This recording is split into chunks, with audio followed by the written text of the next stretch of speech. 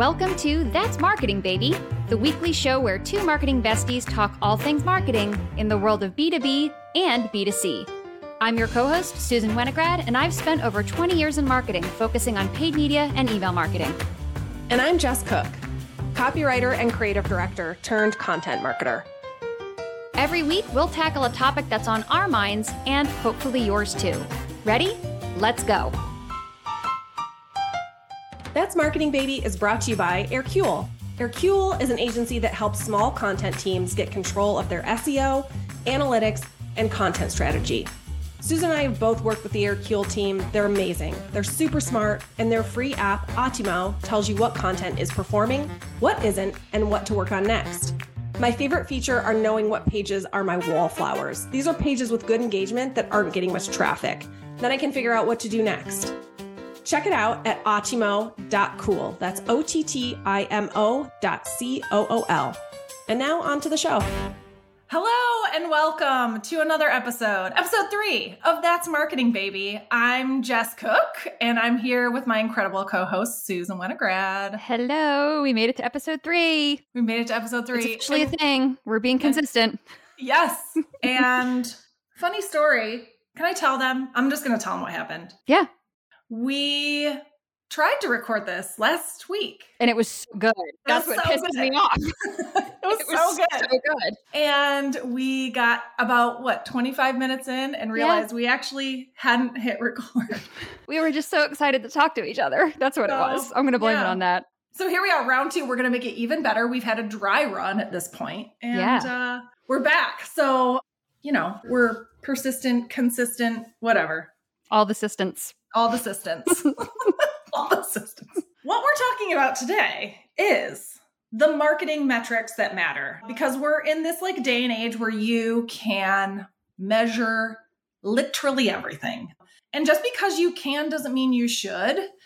And there are definitely metrics that you are really, really going to want to keep your pulse on, your finger on. And some that might just raise more questions or, lead you down the wrong path. And so Susan and I have come together today, prepared, each of us, with 3 metrics that we are really going to be focused on for 2023 and wanted to share with you all as well. Yes. I think the other thing too is because there are all those metrics, some of them don't work in harmony with each other. And I think that throws a lot of companies off. They're like, well, our click-through rate was so low, but our submission quality was so high. How do we get the click-through rate higher? And it's kind of like, well, but it's a very small audience you're going after. So you may never have a very high click-through rate because you really only want that small subset of them, right? So sometimes there's metrics that are mutually exclusive to each other. And I think that gets hard for marketers too. Yeah. And in the case of the example you just gave, okay, great. We get our click-through rate up, but now the quality has gone down because they have more clicks, but not necessarily the right ones, right? So yeah, exactly. They're kind of, I don't know, what's that called? They're counter something. Counterintuitive? No. We're marketers. We should know these. I know. These terms. They work against each other or something. Yes. I don't know. Anyway. There's a fancy word for it. Yeah, there's someone write in. Tell us what it is. It's a Monday afternoon. Give us a break. Yeah. All right. So we have then 6 marketing metrics we want to share with you. Do you want to go first? You want me to go first? You can go first. And I think it's worth noting that once again, we have not shared these with each other. So, correct. We went through them in the one that we didn't record, but honestly, that was a week and a half ago now, and I don't remember. So it's all new to me. So right. We didn't really cheat. I still don't recall what yours were. So this is good. So once again, we have not shared them with each other. So I'm gonna say you go first. Okay. All right. So my first one. Okay. So I'm not gonna lie here. I have 2 that don't really have a real name. They're either made up by me or they are a thing, but they don't have a name. And the first one kind of falls in that category where it's it's definitely a thing, but I don't think it has an official name. And that is kind of the content that your audience lands on most often right before they hit book a demo or start a free trial, right? So what is that? The second to last stop on the train. The catalyst. Yeah. Yeah. The conversion catalyst. I don't know. Conversion catalyst content. Yeah. No, there you go. See? There we go. The triple C. I like that. So again, this is the blog post or the landing page or the download that everyone hits, not everyone, that a good majority of the audience that converts is gravitated to or engages with. And I think this is really important because if you know that, you can exploit it, right? If you know that, hey, I have this blog post about, ROI, or I have, this kind of interactive calculator thing that we built that's really, really popular. And more often than not, people leave there, go right to book a demo or start a free trial.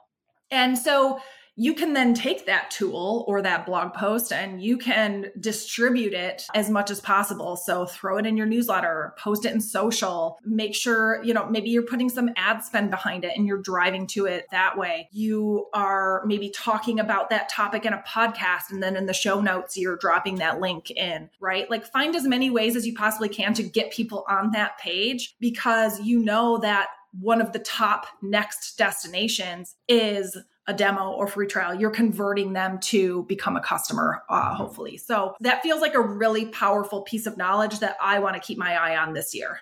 I like that one. Yeah. That's a good one. Thanks. So my first one, and I think this has become more prevalent as we've gotten into muddier targeting and privacy stuff on the media side, but we have this thing that I've started calling the quality question. And so this metric is kind of a conversion related metric. But one of the things that I run into a lot with B2B SaaS is they collect leads and they build their database, but they don't really vet whether they're a good fit until it gets to the point that a salesperson's on the phone with them. So there's not really anything in the beginning to help them understand as we're getting these people into our database, where yes, ultimately their goal is to have them, book a demo with a salesperson, but it's helpful to know who they are before that. And you and I had built this into what we've done before, where you have to come up with that one question that is a very easy yes or no that someone can just easily answer as they're filling out your lead gen form that doesn't create a lot of friction. It takes them no thought to answer, but it tells you volumes about what your media is actually doing. So for some places, it may be, how much are you spending in media per month? It may be how many URLs does your site have? How many products does your store carry? Whatever those things are, most B2B SaaS companies, they know what those cutoffs are. They're like, oh, ours are good for any site that has over 100,000 pages or whatever it is, right? So knowing that question, if you start building that into every lead gen form that you have, you start learning a lot about what the quality is like and the mechanisms that are driving to those lead forms. Who is it reaching? So one of the things I tell a lot of B2B SaaS companies is if they're getting a lot of direct or branded search and they're getting lead gen forms from that, knowing what proportion of them hit that qualified bucket versus not will tell you a lot about what your marketing is doing out there. Because if you're getting tons of people that aren't qualified, they're seeing your marketing messages everywhere and they're feeling like they're probably qualified. So it's like you're putting something out there that isn't working quite right. And then same thing on the media side. It's like if you have a certain targeting thing and you're running lead gen forms on LinkedIn or Facebook and you're getting a really low proportion of what you would consider to be qualified submissions, then you kind of know, okay, this is not a high enough percentage or the cost for them is too high. So like I'll take that quality question and it'll apply to, okay, we got 100 leads. What percentage of them were actually qualified good leads? And based on that, how much is it actually costing us to drive a real lead for a future potential customer? So it's kind of like just sorting out, panning for gold in there to figure out what is the actual usable audience that we're getting from this and then backing that into all your metrics. So you're not getting, false comfort by being like, oh, we're getting $12 leads. And it's like, great, none of them are actually people you'd ever sign up for what you have. So it kind of keeps you honest about what all your external efforts are doing.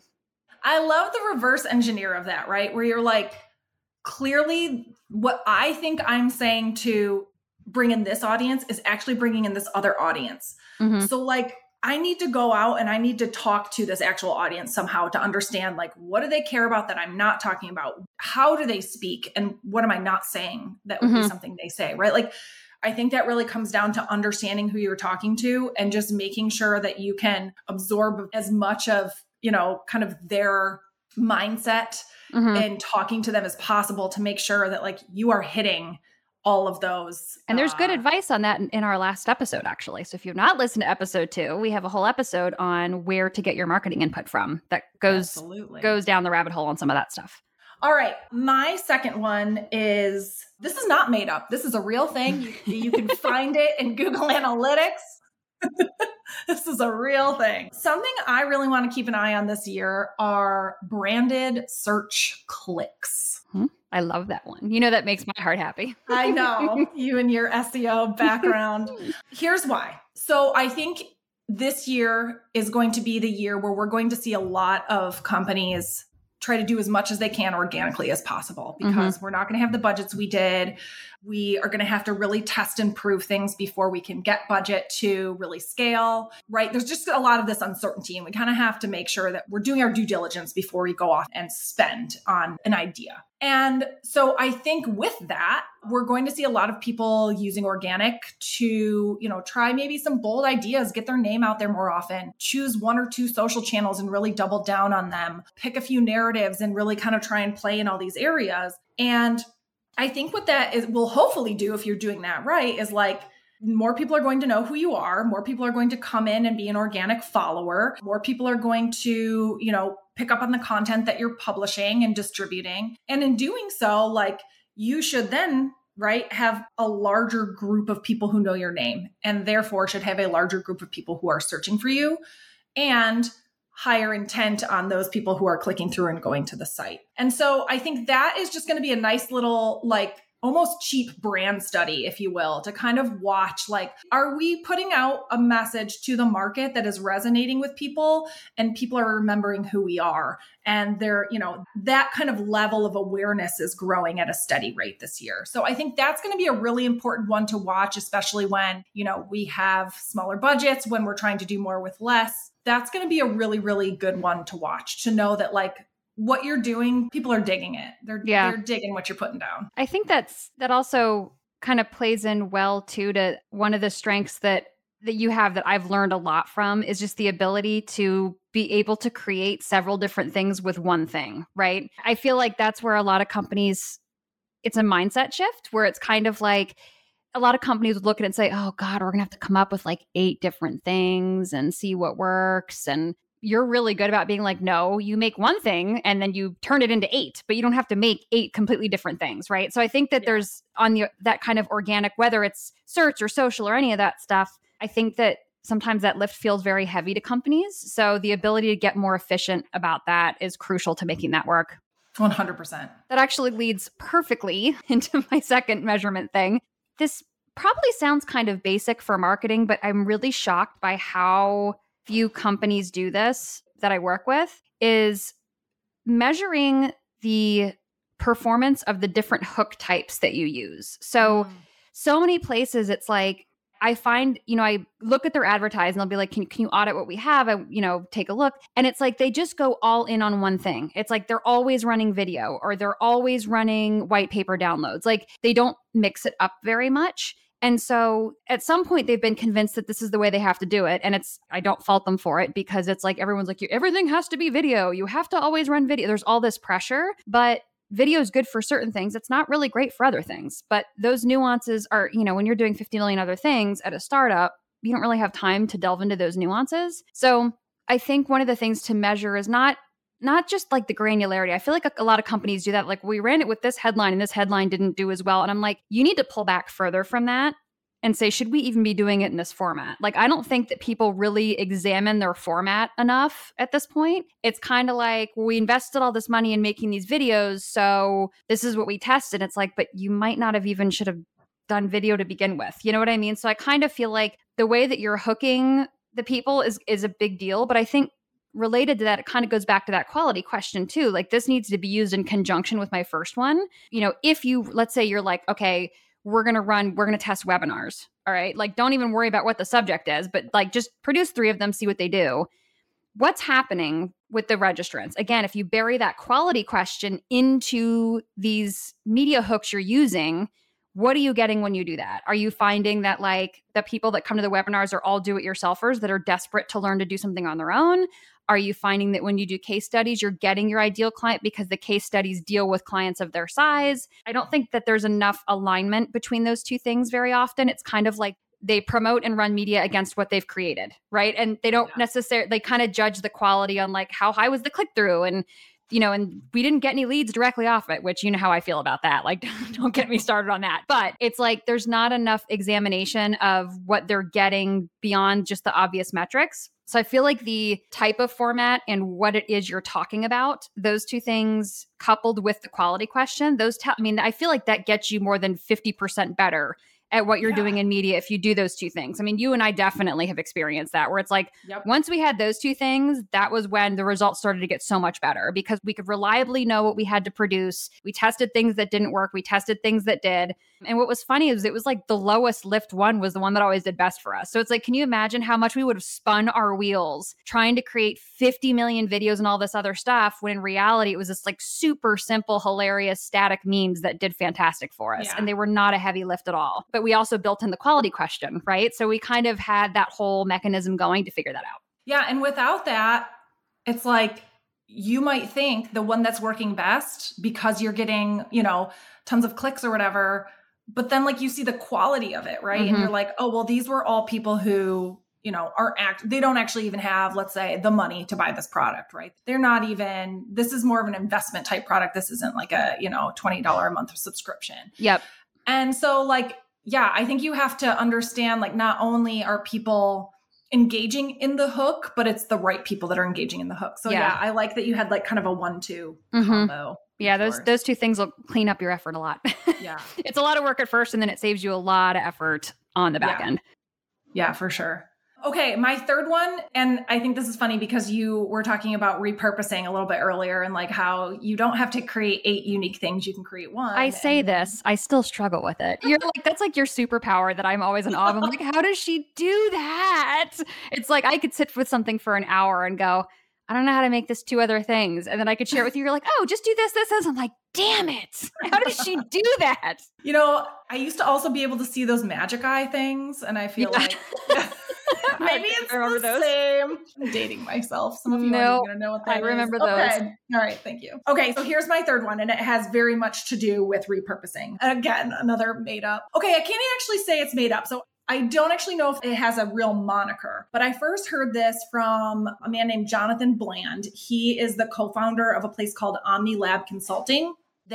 Super smart guy. I heard him speak at a conference once, and he was the one who kind of brought this to my attention. And so I'm definitely going to focus on this in the coming year, if not even further down the road, because I just think this is going to be the way of the world in content marketing for a while. So let me get to it. I am calling it, I wrote this down, the repurposing multiplier. And what this means to me is, let's say you have a podcast, right? And you record the podcast. Hypothetically speaking. Hypothetically, you have this like weird podcast. You record it, right? And you drop the episode on, the podcast platforms. You put the full video maybe on YouTube, right? Let's say, 11 people listen to the podcast and 7 of them, watch the full video. But then let's say you cut that up into some audio clips. You find some really great kind of video clips you can post. You can drop it in your newsletter. You can share it in social. You can get the hosts of the podcast to then like share it on their personal pages, right? You are now multiplying the impressions and the reach that original piece of content got you. And when Susan and I were at our previous company, we were able to get like a 16x multiplier on, from people actually watching or listening to the full version of the podcast episode versus people watching a clip or reading about it in the newsletter, right? Like we distribute it in all of these different places so that we're getting many more eyeballs on smaller parts and pieces. And they're still learning something. They're still getting value out of it.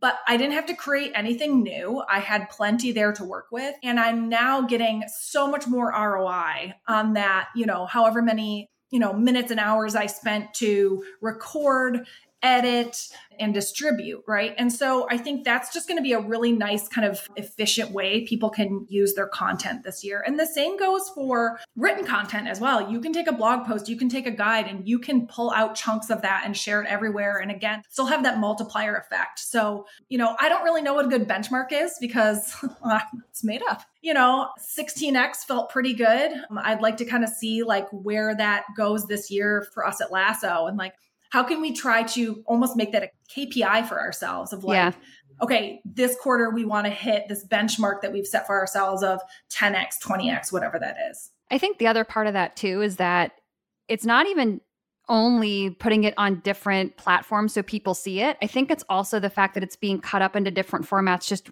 appeals to more people. It's like, we're both moms, right? So watching video is difficult for me. Like Jess knows when Sadie isn't around, because I catch up on TikTok and I text her all the great ones that I know that she would just laugh her ass off about. So it's like, I'll have like a 10 to 15 minute TikTok thing a day, but like Sadie's not around right. to hear any of that because she doesn't need to learn those words just yet. So video is not very conducive for my lifestyle, just the way, and I've always been a reader. I'm a sponge with reading. I read very quickly, and I'm also very visual. So having a talking head talking about something doesn't really help me. If it's going to be a video, it needs to be like a how-to that walks me through it. That's the only way it's going to make sense to me. Otherwise, I need to read it. So I think that's also, a good use of that is that it's not just about the different platforms it's on that reaches people that don't follow you everywhere. It's just also about user preference, about how they want to consume it. Totally. So like taking a podcast, turning it into a blog post, taking a blog post, having that be the topic for, a fireside chat. There's a million ways to do that, right? Take a blog post, use the H2s, turn it into a Twitter thread. Yep. So I think there's just so many ways to do that. And I think that's a really great point you bring up, that it's like, it's not just like cut content, right? It's not just kind of editing it down into smaller chunks. It's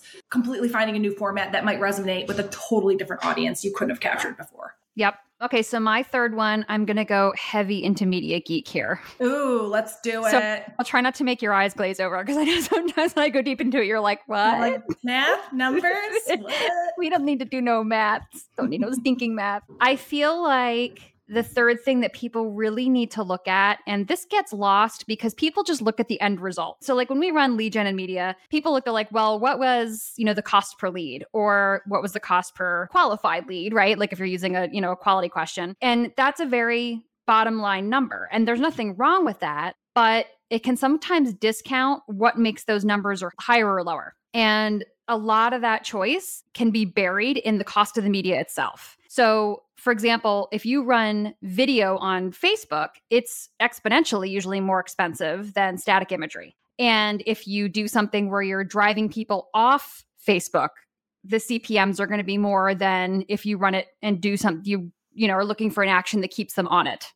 Okay. So because those costs are more, you need the conversion rate to be higher to make the math work, right? So like, let's take an example of a lead gen campaign. You have a version of it where they are on Facebook and they can submit their information on a lead gen form there, or you run it against a website traffic campaign where they have to click off, go to the website and fill out the form.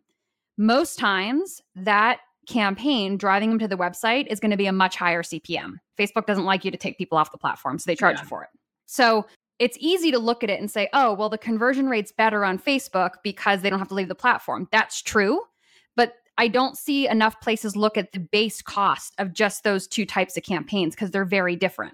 So a lot of times people will beat their heads against the wall saying, I'm trying to get, I want it to be as efficient as it is to keep them on Facebook. And it's like, but it may never be, because if the CPM is 3 times as much to drive them to the site, you have to convert 3 times as well to make that math work. And so many places don't look at that. It's like they're trying to look at the things that they can control, which I commend. I mean, it's like, yes, maximize everything you can, like maximize click-through, maximize conversion rate, all that stuff. But there are just things that exist that it's just the way they are. And if you ignore those, you're going to drive yourself insane trying to get the same results from those two things. And so I feel like the base cost of running those, no matter how efficient you make them, places have to get honest with themselves about, well, whether that'll ever work, and I see that a lot, even like with LinkedIn ads. I mean, it's like a $90 CPM, right? So it's like, to make that work, you have to hit this when it comes to conversion rate for qualified people. It's like, you need to understand that math and use that math when you're looking at results. When you test different targeting types on these platforms, it's like, is it ever realistic? If I know that I want to get, this cost per qualified lead with this CPM at what I'm doing now, are we even on the same planet? It's like, I've seen ones on like, if the CPM you're paying, you'd have to have like a 50% conversion rate to make this work. Yeah. Have you ever gotten that? You just stare at me and I'm like, I'm sorry. I know this isn't what you want to hear, but like, this is math. This is not emotion. This is just simple math. And it's like, unless you can, there are times where it's like the CPM will come down. Yes. But like, is it ever going to drop by 50%? Probably not, So I feel like that's the other metric that a lot of people just don't measure, because like, well, I don't have any control over that. It's like, but you have control over whether you run that type of campaign or not. It's like, you do have control when it comes to that. So I think that's my third one, is just taking a good hard look at the campaign types you're running to see if the math is ever going to be realistic for you. This might be a dumb question. I don't know, but I'm not a media brain. Would I look at to know if it's like, would you look at like your top performer or like your average performer to be like, okay, I could get in the ballpark of that? You can just, you can add the column. Yeah, you can add the column for CPM and it'll show you the cost. And so what I would say to do is like, look at where the lowest and look at where the highest is. And it's like, what's the disparity in those two things, right? And if it's, like one of the things that you and I ran into was the on-site submissions for Facebook, the quality was lower, but the CPM was so cheap, it didn't matter. I mean, it was like, it was like, we had like an $8.50 cost per lead or something. And the CPM was like, I forget, it was like a 20th of what we were paying on LinkedIn. So it's like on LinkedIn, the submissions were more the customer we wanted, but it cost so much more that it was like, we could spend less on Facebook, get more qualified leads, even though it's just because the cost was so small. It's like, to reach those people was so cheap. Sense. Yeah. So